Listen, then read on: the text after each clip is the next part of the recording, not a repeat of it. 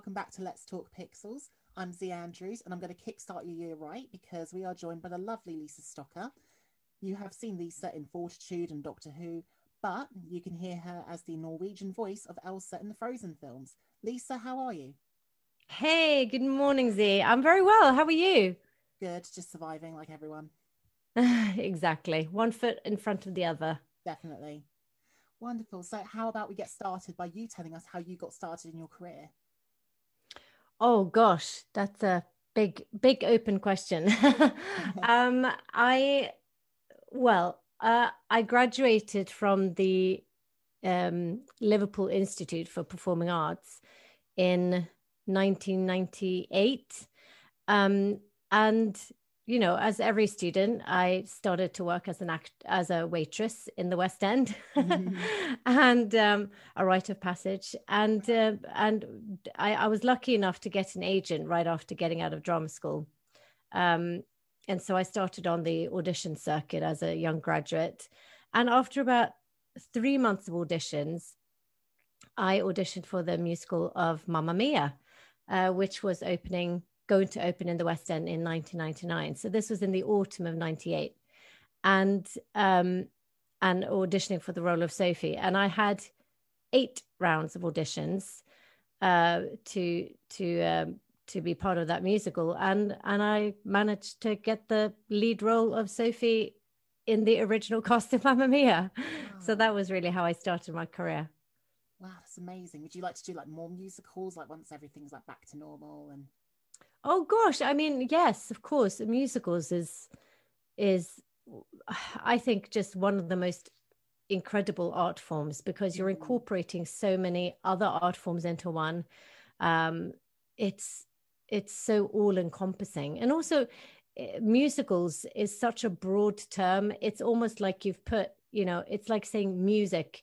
Music means so many different things. There are so many styles, and musical theatre is the same. There are so many styles of musicals, and there are so many exciting composers and lyricists coming up, show writers. And there's a lot going on. And there's a shift in musical theatre, as it should be. We've had this, we had Mamma Mia, you had a lot, it's 20, we're coming up to 22 years ago. Wow. So, a lot has happened, and there are so many wonderful new shows on the scene. So yeah, I love musical theatre. I just think it's wonderful to be in, and it's one of my favorite things to spend my money on to go and watch. Like, it's quite funny. I was supposed to see the Book of Mormon like last April, but then all of a sudden COVID happened. So I would love to see more musicals, definitely, once everything's like gone back to normal. What would you say would be your dream musical role? Oh, well, actually, one of my dream musical roles would be to play Donna one day, because obviously I've played Sophie when I was only 23, going on 24. And actually, I was 20, was I 24? It's so long ago. I think I was 24 going on 25. But anyway, I was quite young. And I was certainly young in my sort of experience. I had no experience when I started musical theatre. It was my first role. So I was totally green. And had to learn everything at the same time as, all of that going on. So I would love to play Donna one day, because watching Siobhan McCarthy, for a whole year, and the understudies too, doing that incredible role. And I think it's a very unique role in musical theatre. I don't think there are many roles for women written quite like her.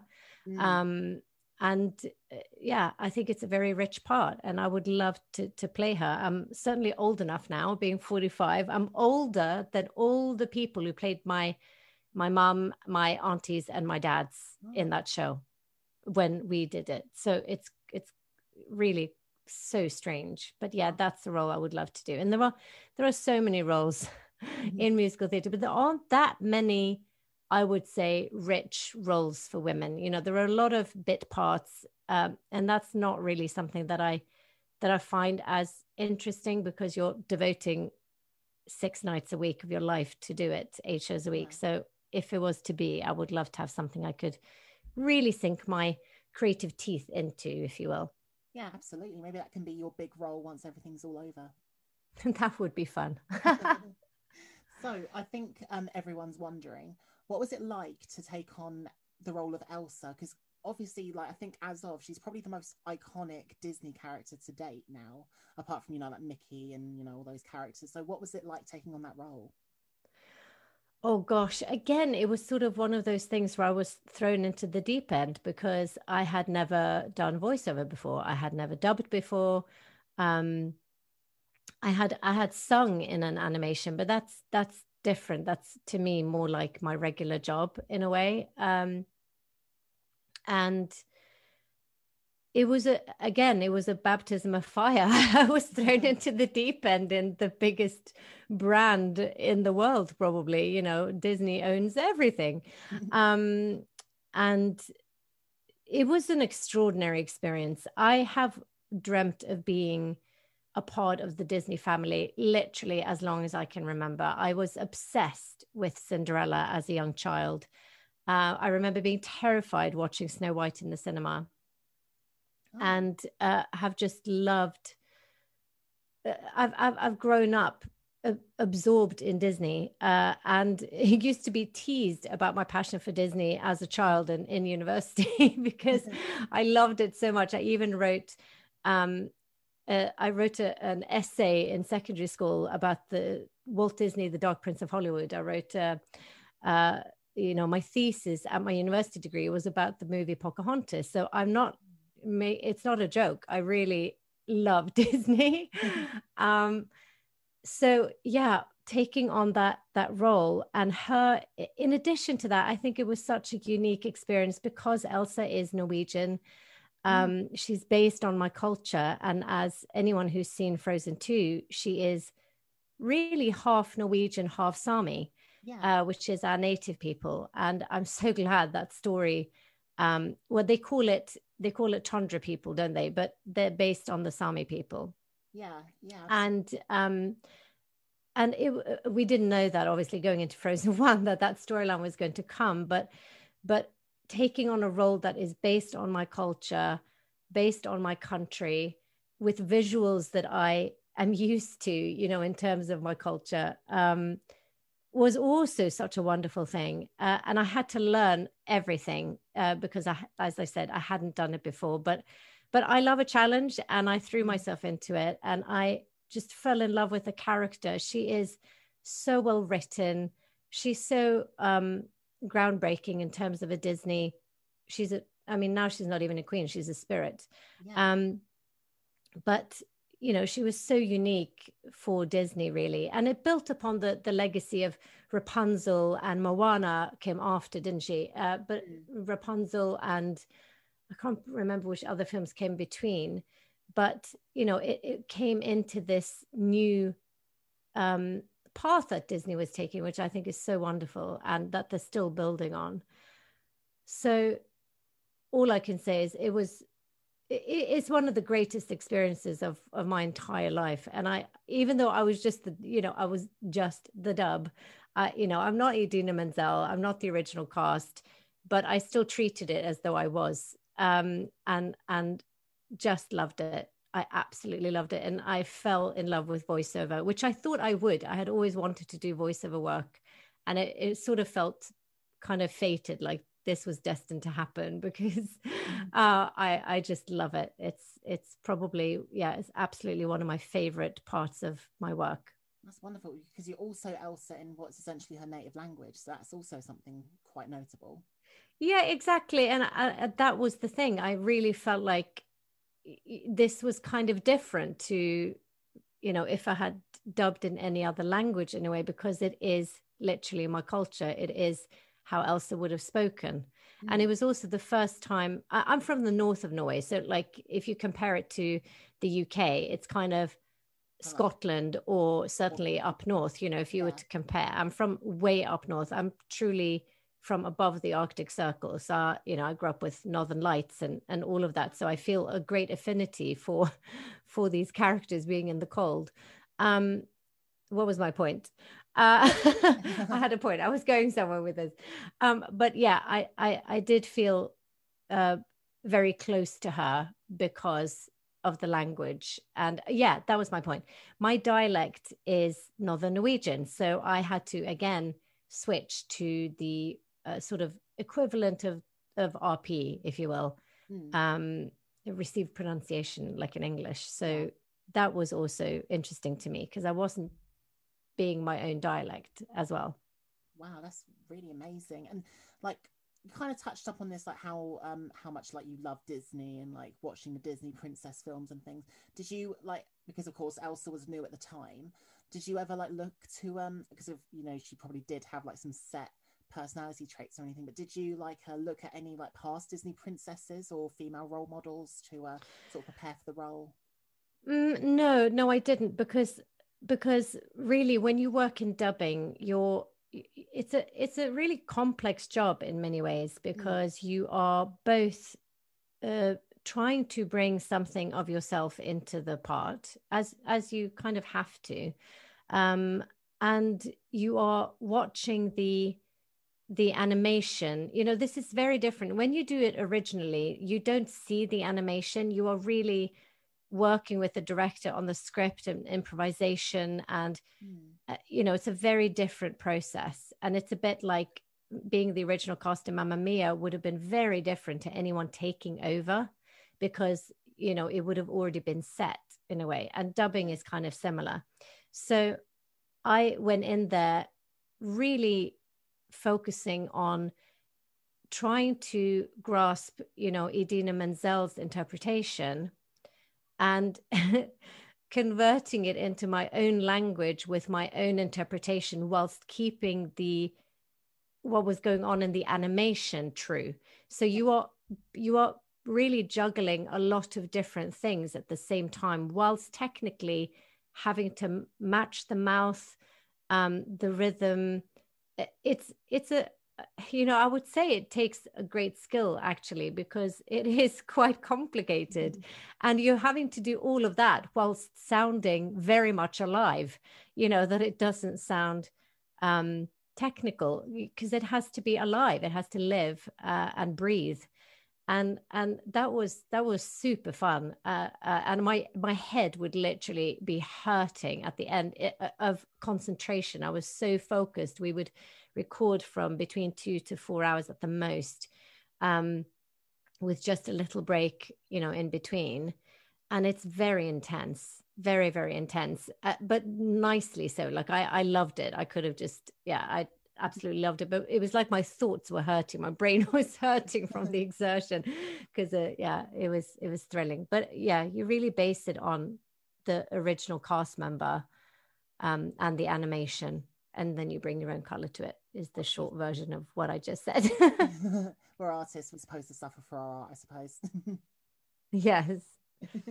So in your mind, what do you think happened to Elsa at the end of Frozen 2? What's your interpretation? What do you mean in terms so, of what? After, like, do you think she's now immortalized? Oh, what do I think is going to happen now? Yeah. Oh, do you know, I really have no idea. I really hope that we get Frozen 3, by the way. I am curious to find out what is going on now in the Arendelle Kingdom and in the forest. I really don't know. I would be very very interested to see if they are now going to, because if there is a Frozen 3, it would be interesting to know if they're going to follow Elsa further or focus more on the other characters. You know, like Anna has her own arc, and she's such a beautiful character. And in fact, when I auditioned, I originally auditioned for Anna, not for Elsa. And I begged them to see me for Elsa, and they wouldn't. And they only saw me for Elsa eventually because the ones that had been submitted weren't accepted. And that was the only reason I got to come in and audition.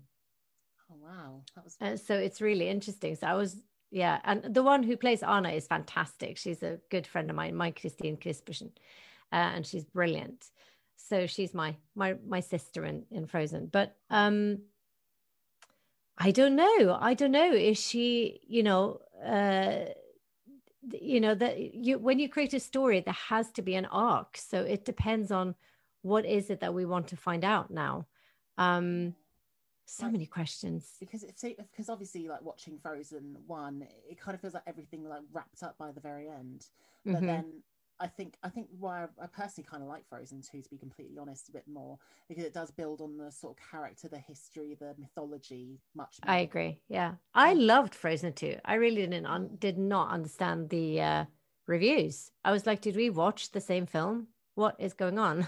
I think it's because it was a bit too different. I think it sort of broke the mold a little bit. It was more sort of actiony, a bit more mythological, I suppose. I'm not sure, but I think that if they do more of that, if they do like maybe reveal truly what happened to Anna and Elsa's parents, I think that would be quite an interesting story to take on. Same. I would love to see that. I absolutely loved the mythology. To me, what my Norwegian director is phenomenal, by the way. She's called Else Gunhild Aarseth. No. Oh my God, I am terrible at names. Now it's fallen out of my head. Elsa, my wonderful director, Elsa. So funny, she's called Elsa and not Elsa. It was made. But it's so funny. But she had a great thought about Frozen 2. And she said, you know, the reason people don't get this is because you've taken essentially a Marvel film, and instead of Marvel characters, you have princesses running around. And that's why people can't get their head around it. They have not seen two women, princesses, kind of young girls, young ladies being superheroes, because that's what it is. It's a superhero journey, actually. And I thought that was such a good way of looking at it. And I thought that is it. They just cannot get their head around that they are running around in dresses, saving the world like superheroes.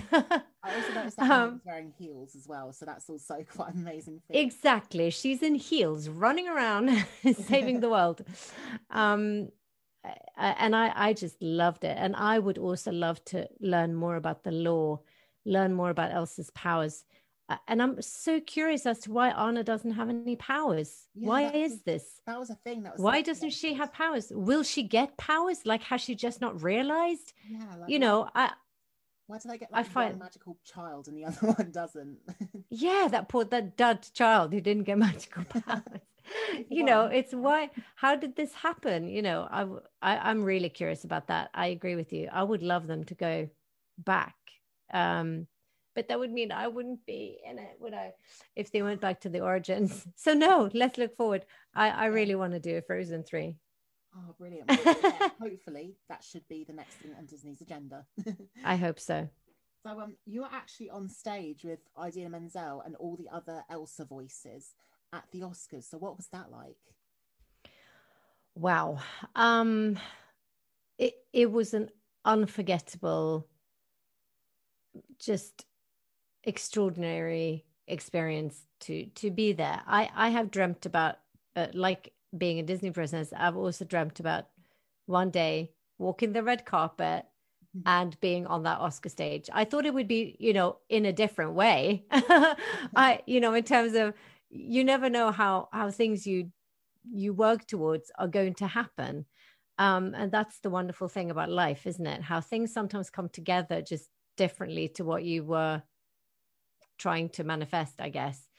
And it was such a wonderful time. I loved getting to meet all the other Elsas from all around the world. And of course, meeting Idina Menzel was great, but, you know, we mostly spent time with her on stage. So we didn't really, you know, chit chat or anything like that, but she was lovely. And it must have been hard in a way, giving away your song, giving away parts of your song to all these other people. But meeting all the other Elsas from around the world, who, by the way, they are literally superstars in their own countries. Some of them are more famous than Beyonce. You know, wow. They are just so such incredible artists and so respected in their own countries. And I think this is what people don't really realize, is that all of us who are there, it's because when we live we live in the UK, and in America, you know, everyone speaks English, and it's easy to forget that people have their own microcultures in their own countries. Yeah, absolutely. And, you know, we are all part of it together, but ultimately every country has its own eccentricities and its own thing, its own music, its thing going on. And meeting everyone and just seeing how everyone worked together. There was zero ego in that space. You know, everyone just was keen to do their best. We all loved Disney. We all were grateful to be there. We were all just, you know, we just couldn't believe this was happening. It was seriously like you were dreaming. It was like it wasn't real. And we had to keep, you know, pinching ourselves. And yeah, it was, oh God, it's hard to put this into a soundbite, because the whole thing, you know, we were flown first class. We were put into our own suites at the Regent Beverly Wilshire Hotel. For anyone who's seen Pretty Woman, you will know what I'm talking about. It's that hotel. And, you know, we had our own porters, we had our own drivers. You know, I could, you know, everything was paid for. We were living in luxury. We were treated like royalty. And the biggest thing, to be honest, wasn't all of that, because all of that was lovely. But the biggest thing was working together for this show that we have all watched and grown up with our entire lives, being in awe of all of these extraordinary people at the top of their game. And we were there and we were part of it and we were included. And we got to work with Bobby Lopez, who wrote the music and the lyrics. His wife, Kristen, couldn't be there, but the two of them wrote it, and we got to work with him. We got to work with, you know, all the top people in Disney, and just feeling like you deserved to be there was really humbling. And it's something I'll never forget. And singing on stage, and Aurora was there, you know, the huge Norwegian artist. Yeah. She's so massive, and she's just this. She's exactly like how she seems. She is like a little fairy, and she is delightful, and super sweet. And just doing all of this together with the dean and with the orchestra. I can't even. I could talk about this forever, because it was so fun. And walking the red carpet with everyone, we were all in, you know, designer gowns on stage. I had two phenomenal Norwegian designers, TSH, designed my stage dress, and Ingunn Birkeland, Ebo, she's called. She designed my red carpet dress, and just all of this was just, it was like, pinch me, is this happening? I'm actually walking the red carpet, you know, seeing all of these incredible directors, actors walk past me and being interviewed. It was just surreal, really surreal. Amazing. But wonderful. You had your own Cinderella story there. Yeah, it honestly was like Cinderella at the ball. And when midnight was over, it was like I dreamt it. And then, of course, all of this happened, and it really felt like I dreamt it, because I haven't been to Norway since. I haven't been gone anywhere. Wow, that's amazing. So we talk quite a lot about nostalgia and like favorite memories on here sometimes. Do you have like a particular favorite childhood memory? Oh God. I have a lot of memories. How long have you got? Oh, I have a lot of childhood memories. You know, overall, to be honest, with my childhood, I had a very, you know, it's not that I didn't have hardships and everything, because everyone does. You know, life is it's all of it, isn't it? It's a tapestry of things, you know, going on in life. But my overall feeling is pretty nostalgic, to be honest. It's pretty rose-colored glasses. I was very blessed and had very loving parents. And we had, my mom comes from a large American family. My dad had a smaller Norwegian family, but I grew up with my big sister. I also have a lovely half-sister who lives in America too. So both my sisters live in America. But I had a wonderful childhood, really, really wonderful. I just remember feeling very free, and yeah, free to just be a little human being. Um, and especially, you know, with the times that we're living in, I feel very sad that a lot of children don't have that now. Yeah. Um, that pains me greatly, actually. And I miss hearing children's laughter from the school across where I live. Um, yeah, that is another story. But one of my favorite childhood memories, let me think. Mm, well, to be honest, one of my earliest memories is actually being in Disneyland. Oh. It really impacted my life. I've always grown up with fairy tales, and being obsessed with fairy tales. And it's one of the things I used to was one of the first things I would learn to read. Um, you know, and I loved being read to. I loved storytelling. And going to Disneyland, I think I was only 4 years old, and I still had my dummy. And I remember that because it fell out of the window of the Disneyland hotel, and we had to go look for it. But I met Mickey Mouse, Oh. and I have this picture of me meeting Mickey Mouse, and I wouldn't let go of his hand. They actually had to pull me away. Because I wanted to meet him so badly.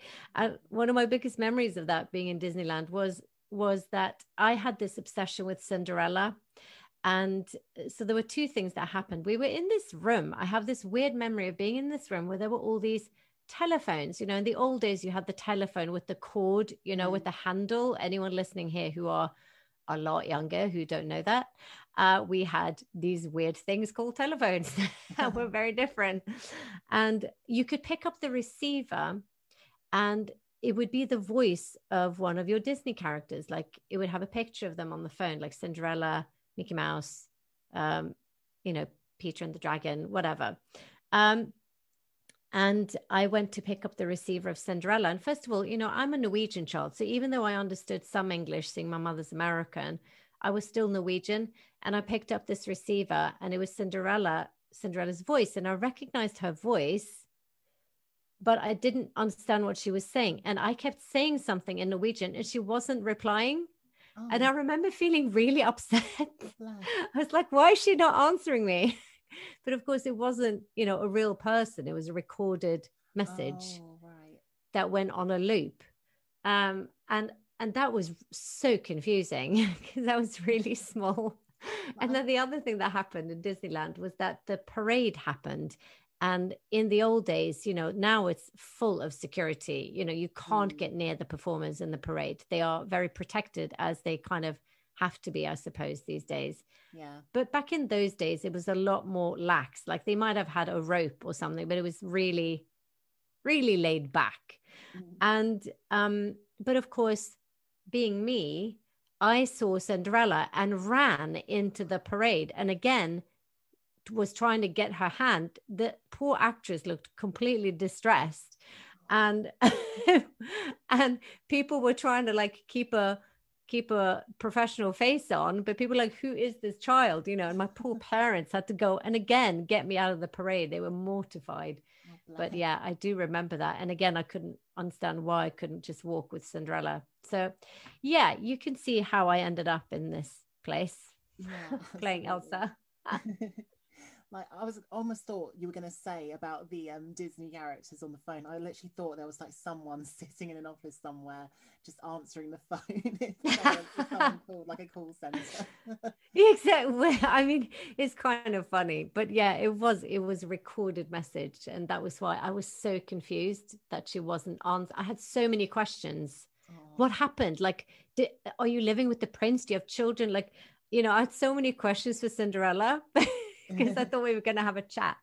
Yeah, funny. It's funny. I've never actually been to Disney World before.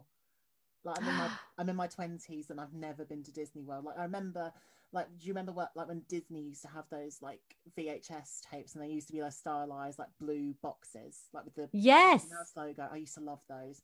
And I think I also had some older ones like before that sort of era, because I think they came out of the Disney sequel era, those boxes. Yeah. And I remember seeing the ads for Disney World and I was like, oh, I want to go someday though. Someday. It's amazing. It's amazing. I've been to Disneyland Paris. I've been to Disneyland in California multiple times. Disney World I've only been to once. but there's several now. There's a Tokyo one, and there's also one in, is it Beijing? Where is it? There's one in China, isn't there? But they are in multiple locations now. Are they just like planning to open one in the UK? I feel like I've heard that somewhere. No, are they? I don't know. Are they? I feel like I've heard something like that. It's either Disney World or somewhere else. I can't remember. Like I feel like I've heard that. Oh my God! Can you imagine? We'll be there every week. See, we'll get like a weekend pass. I'll just go and move in, live in Disneyland. We will man the answer phones. Oh yeah, definitely. No ropes can keep us out. Exactly. But so this is actually kind of relating back to older questions, but like I've been meaning to ask, were you also in the Norwegian dub of Wreck-It Ralph too? Yeah, I was. Yeah, because I've played Elsa now for all the Elsa. So wherever Elsa is, I am. So I am in the games, I'm in the toys, I'm in the films, the short films that we did, the Lego short film. We've done 2 Frozen short films and Wreck-It Ralph too. Yeah. Oh wow. Which is hilarious. That scene is actually the best scene in the whole film. It is. I think it's like the most like viewed like trailer as well on YouTube for the film. Yeah, it is so funny. I actually was interested before I knew they were going to do this scene. I was actually interested in thinking like, how will these older princesses look on modern Disney graphics? And I like that they did that. Yeah, it's very cute. And I hope they do it a few years down the line as well when they got the new ones coming out. I know. And actually, I think they should just make a movie like that where they all live together inside a video game. How hilarious would that be? That would be brilliant. And like it would be so funny. They can keep adding to the roster with like each. Yeah. It could be like Big Brother. It could be like Big Brother. Can you imagine? Oh, it's so funny. Like instead of the eye, it's just the Disney princess logo, like the castle. Yeah, I think that's an excellent idea. Oh, let's get to Disney quickly. Who do we should pitch it? Pitch it. Where's my pen? Ha ha ha ha. But so are there any like is there any like franchises as well that you'd love to be a part of? Anything? Oh my gosh, you're kidding. There's so many. I mean, come on. We're not scrambling for content these days, are we? I mean, there are so many wonderful things going on.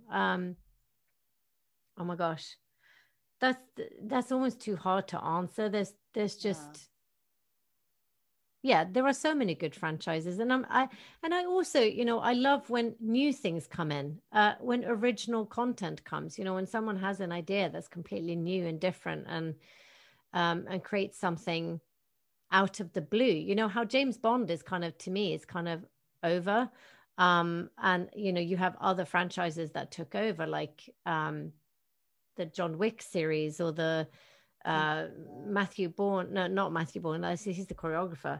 The Bourne Identity series. You got all of those things, and the Mission Impossible, who are they're all kind of modern versions of James Bond. So there's a lot of things happening, but I love, like I said, I love fairy tales, and to be honest, Marvel, the animation, the sort of Marvel and DC universe, they are fairy tales. That's what they are. They are folklore. They are rags to riches, kind of. Rags to riches, yeah, but they are based on our most basic humanity of storytelling. We, as children, people used to tell fairy tales to teach lessons, to teach morals, to teach ethics, to teach right and wrong, to teach how to look out for danger, how to trust your instincts. The hero is always an underdog. They are always underestimated. Heroes are found in the most unlikely of places, and the smallest characters that you can possibly imagine sometimes. So I just love all of that. I love Star Wars, Marvel, all that stuff. It's very exciting to me. I love anything like that. I would love to be a superhero. And one of my favorite animations of all time is one of my absolute favorite films ever of any film is The Incredibles, the original The Incredibles. Oh, That film is total perfection, and every time I watch it, I cry oh, without fail. I don't But know. just how the Sorry, I don't really cry. I didn't really cry at that one, to be completely honest. I don't know what it Oh my was. God, it could be because I'm a mum and I have kids. And when they go to shoot down that plane, she goes, abort, abort, there are children Oh aboard yeah, this plane. Oh my that was God, it annoying. Yeah. destroys me. It destroys me. I just involuntarily cry every time. My whole family now turn to look at me because they know it's coming every Oh, time. like what did you think of Soul, the new one? I haven't seen it yet. I haven't seen it yet. Oh I my am going God, to, you'll but love it. I've read wonderful things about it and I can't wait to see it. I'm It's evangelical just about been, it. pardon? I'm evangelical about it. I just Oh, absolutely love good. it. Oh my God. Well, I'm definitely watching it. I have Disney Plus. I'm so glad I did that. What are you doing? Um, Recording this? Go now. Just do it. I know. Why am I sitting here talking to you? Just let it I'm going, broadcast. Hello. I know, just I'm done. I'm done. No, but I absolutely want to see that. And Oh, there are so many beautiful things coming out of Disney and Pixar at the moment. I am really in awe of them. And having visited the studio as well, and I have a couple of animators and special effects animators now are my actual friends, which I just yeah, I to me they are just I'm in awe of what they do. mm, Um, and it was really funny actually when I visited when I was in LA because, like I said, I've got some friends there, and they are so kind, and they give me some time, and they take me into the studio, and they give me the tour, and then they showed me they have a secret pub. Like a secret pub in the basement of the animation studio. And it is like being in Star Wars. It is so fun. oh my goodness! I thought you were They going to have their say. own beers and stuff. It was Oh my God. It was that was like the coolest thing I've ever seen. They have a secret pub down there. Oh my God, that's it's like the vaults kind of. Literally in the basement. It is so fun. I So saw yeah, you. I can't wait to go back there and have a drink with my friends Oh, again in the basement of Disney Animation Studios. And I actually also got to have a exclusive tour. Me and Spanish Elsa, Gisela, we got to have a special tour arranged for us by Rick Dempsey, who's head of International Voices, and he's a CEO at Disney. And I mean, like, pinch me.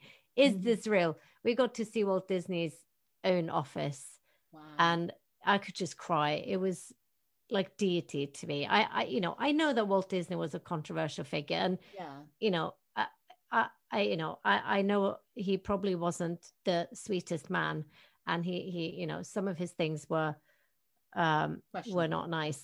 Yeah, very questionable. But no one can deny his gift, what he brought to the world, and what we now see. The legacy of it. Yeah. Um, and it's brought me so much joy, and it actually gave me a lot of hope when things were hard. So, like when I was bullied at school, I used to use Cinderella to think about like how brave she was and how she would get through things, and how she never complained, and all of these things, and those things helped me. So this whole notion that princesses are so terrible for girls, I don't necessarily agree with it. The No. whole prince trope, yeah, I agree with that, but there are a lot of very good lessons as well in these films. And just like going back to my first point, fairy tales are very important, Yeah. and all of this. So yeah, I have been given a lot by learning through Disney. Yeah, absolutely. It's actually funny that you bring that up because this is quite a contentious thing that I do talk to some people about. I mean, obviously, yeah, it's not every princess is bad. Like, I think Snow White probably could have done with a better message, but Yeah. I think Cinderella actually at the time was quite good at the time. Like Mm, initially her goals wasn't to find a man like Snow White's was. She exactly. she just keeps doing what she does because that's the only way she's going to get by, and she's not afraid to stand up to people. And it's like really her own actions that ended up. It's really the outcome of her own actions that saved her in the end. Yeah, exactly. And she had to endure really awful things.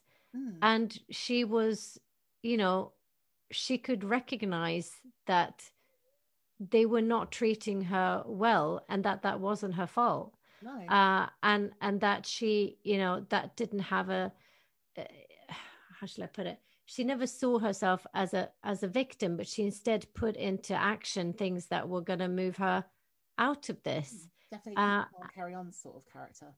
yeah, I thought, yeah, I love Cinderella. She's still to this day one of my absolute favorite princesses. But obviously, it's because it was just of my time, I guess. She was the big one back then for me.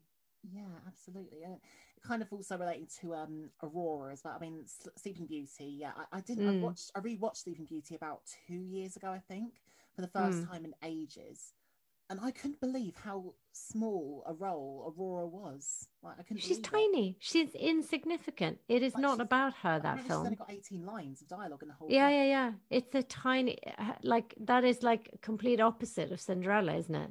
Yeah, absolutely. And I was like scratching my head the whole for months until I realised that the most important characters were actually the fairies. I know. They're the lead characters. So in a way, it is And like, they are hilarious. They are yeah, brilliant. They are so funny. like So they're funny. characters of humour and heart, and I appreciate that. Yeah. But Yeah. And I love the fact that they are three sisters who do not agree, but they still get along. And they do it all because they love this girl and they're yeah, trying to protect her. And you know, it's they are very funny. I love the Merryweather was of course my favourite. She's so funny. But I also love the new Maleficent films. I love that. Yeah, Angelina Jolie. I think she's stunning, like in that film. Oh my God, Like, she's amazing. even though it's not conventional, like look, like you wouldn't really see a lot of people looking like that. I think she's stunning in that film.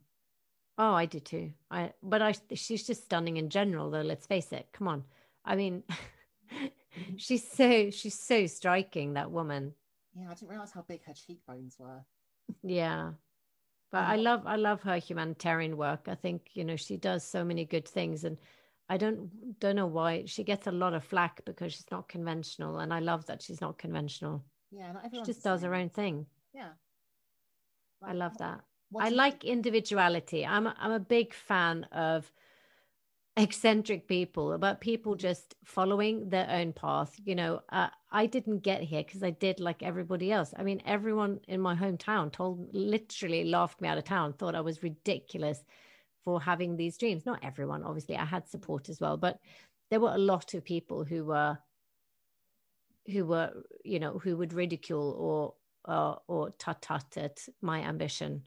Um, and I think it's so important to really follow your own gut instinct and don't listen to the doubters and the haters and the sheep and the, you know, you Mm. take your own path and you carve out your own path and you keep going, you persevere, and you know, and you make your own choices based on your own experience. Yeah, And I think absolutely. that's really important. Absolutely, absolutely it is. Now, it's quite funny because the first time I actually saw you in something was in that one episode of Doctor Who. That's how I found out about you. That's so funny. Were you like much of a Doctor Who fan before you took on that role? Well, I've not really grown up with Doctor Who. I don't know if it wasn't very big in Norway or if I missed that it was big in Norway, Mm. but you know, that I only discovered Doctor Who when I moved to the UK. And I liked Doctor Who when, you know, when I was a student and everything, and would watch it occasionally. Um, but you know, for me, my family are not into Doctor Who. I could never get them to watch with me. And even when I got the role, I was like, right, I need to watch Doctor Who, and none of them would watch with me. Oh Uh, no. so, you know, I would do it myself, and I did really enjoy it. I find it such a quirky show, and I love that. But I was, it's like all of the things I do are firsts. You know, Mamma Mia was the first, the Frozen thing was the first, Doctor Who was the first because she was the first ever female Doctor Who. Yeah. They had never done this before.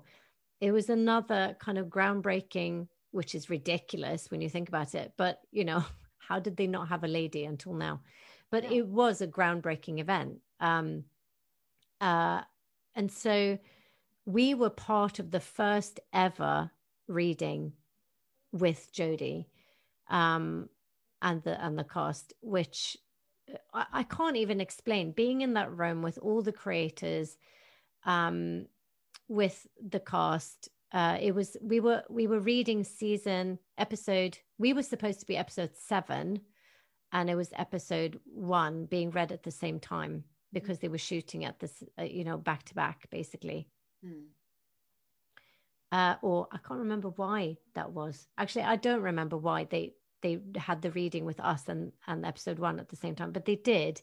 So we were reading through these 2 episodes with the 2 casts, with all the creatives all together for this historical moment of the first time Jodie was going to be the Doctor. I mean, I can't even tell you. The feeling in that room was like electric. It was absolutely electric. And working with her, working with Mandip and everyone. Oh, they were just wonderful. They were all wonderful. Loved them. Yeah, they are. I think they're doing quite a decent job, to be completely honest. Like, I think they're doing well.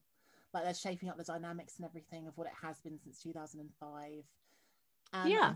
I think why not just take a risk? Like, that's kind of what it's about. It's about change. It's about, you have to evolve, and if you don't allow creatives to test things out and to try new things, we will never go forward. We will just rehash. It goes back to my point about originality. I love it when people dare greatly, when you take a stand and you're like, okay, I have to do this differently. I think it's exciting. It's but a lot of people just hate change, and hate, are fearful of the unknown. It goes back to Frozen, doesn't it? Into the unknown, and all of these parallels with all of these different things. It really is about not fearing the future and not fearing taking a different path, and being brave, and that's what they did, and I think it's a really fun show. Our episode was quite different, as you will have recognized if you're into Doctor Who. I think our episode was quite unique. It was quite iconic, actually. And I mean, that frog, what do you think of the frog? Because the frog, I've never in my life been in something where something caused so much debate. Which I thought was so funny. If you haven't watched the episode, go and watch. I think it is season 11. Is it season 11, episode 9 of Doctor Who? The episode is called "It Takes You Away," so go check it out. There's a very fun scene at the end. Like, I don't get scared easily, but the opening part of that episode really kind of unnerved me. Like, it was quite creepy. Yeah, and it just came up with this like kooky, like, universal alien, and I like that. They sort of, they sort of like reined in like the sort of Moffat era Doctor Who, where it was a bit more fantasy, more quite interesting ideas. So I like that they like sort of incorporated a bit of that in there. Yeah, it was really quite a bonkers episode. It had so many elements, and in a way, I wish that episode had been a 2-hour special, because when I read the script, the story is much richer than what they had time to do. That sci-fi universe, when they're in the thingy zone. God, me and words. What was it called? They were like in this halfway space in space. I can't know what it's called. I don't remember now what it was called. I'm so sorry. Antizone, that was it. Antizone. There you go. See, you remember. I was in it and I don't remember. But that was much richer. And they had this amazing guy who was like, I think the tallest man in the world or something, played the Moth. This Moth character who, I mean, when you read the script, it was much darker than what you see in the show. Much darker. It was really freaking scary and creepy. And my character as well was just, really, it's a strange character playing the universe, playing a dead woman who doesn't seem to realize that she's the universe. And I mean, the whole thing was just, from an acting point of view, really interesting to work on. And then the frog then has Sharon Clark's voice instead of my voice. Yeah. When it becomes the frog. She's amazing, by the way. Oh, I just love her. Yeah, it was so wonderful, and I love those people. We had a blast, and of course Ellie Woolwork, who played my blind daughter, being Mm. again the first real, genuine blind person at the BBC. What? Like the BBC as a whole, not just Doctor Who. No, as a whole, they had Wow, never had a blind actress play a blind person. I mean, that's we're crazy. in 2020. I mean, this was in what, 2019, but yeah, that is crazy to me. When you have amazing disabled actors, that somehow us who are able-bodied should play disabled actors. Mm. I find incredulous. Um, give them their space. And Ellie is a phenomenal actress, and she's done loads of wonderful work since. And yeah, I loved playing her mum. She's a gorgeous girl Yeah, she and was so really good in that talented. episode. Yeah, she's so talented. She spoke better English Norwegian than me and my colleague did. She had worked really hard. Yeah, she was just brilliant. Oh, We bless all her, just adored her. bless her. So, are there any projects at the moment that you're working on that you can tell us about? Or Well, I'm working. I've just funnily enough, I've really tried to focus on voiceover this year. Funny that. And I'm in the middle of creating my website as well. And I've just made a gaming demo. And I'm just super excited. I for some reason have not been seeking a voiceover agent until now. I find it, I don't know what's wrong with me. you got the But work, you got the CV. Why not? why not? So that is really my goal this year, is um to grow my home studio, to upskill, and to have a voiceover agent, and to get to work. Uh I love voiceover, and I find it super exciting. So I'm building my website as well. I'm doing all of these different things behind the scenes that no one can see at the moment. But I have a job lined up I mean, let's face it, the pandemic has thrown a spanner in the works with Yeah, a lot of things. I lost a lot of work. I had jobs lined up last year after the Oscars. You can imagine. yeah, Um, it was like, I felt like everything had opened up for me, like the doors were wide open, and all of these things were going to happen. And then the pandemic happened, and everything got cancelled or put on hold. yeah. Um, and it was devastating. I have found this time very challenging, as I'm sure a lot of people, but I'm lucky in that my husband has a steady job that he could do online. It was not a problem. He is super happy because he's working from home. He loves it. But he could honestly live, as in, complete in isolation in the woods. He would be very happy there. Mhm. So he's fine. But for me, it's been really challenging. I'm a people's person. I'm very kinesthetic. I love hugs. I love being around human beings. I thrive on genuine human interaction, and it has been painful, but I'm not lacking the basic needs. All of those are covered. We're financially secure. My kids are, we have a home. We're fine. We're in a beautiful part of London. I want for nothing of necessities. Um, but I have struggled all the same, just with the isolation. The mental aspect of it has been really hard. Yeah. But like so many people, we to put one foot in front of the other, keep swimming, and I keep positive. I know this is not going to last forever, but I do have a job lined up in the summer, which I'm super excited about. I hope it happens. It's a Viking play, Oh, brilliant. like a musical play, really, but a really exciting role, a historic role. And I've always wanted to work on a Viking project. I love Norwegian history. It is so rich Yeah. in exciting things. And this is on an island close to where my father was from. So that also, means a lot to me, to be kind of in that environment, and to be on this island where history happened. Yeah. There's something about things kind of. I really believe it, that people might think I'm really woo woo here, but I really believe in energy sticking around, and whatever has happened is still there in the earth, like in the ground, like trees remember, I think. Yeah. And I just, yeah, I really hope. We were supposed to do it last summer, and I was gutted when they had to cancel. We all had to cancel. So I hope I get to go there and do that. I think it's so exciting. It's outdoor theater, with people, human beings. Yes.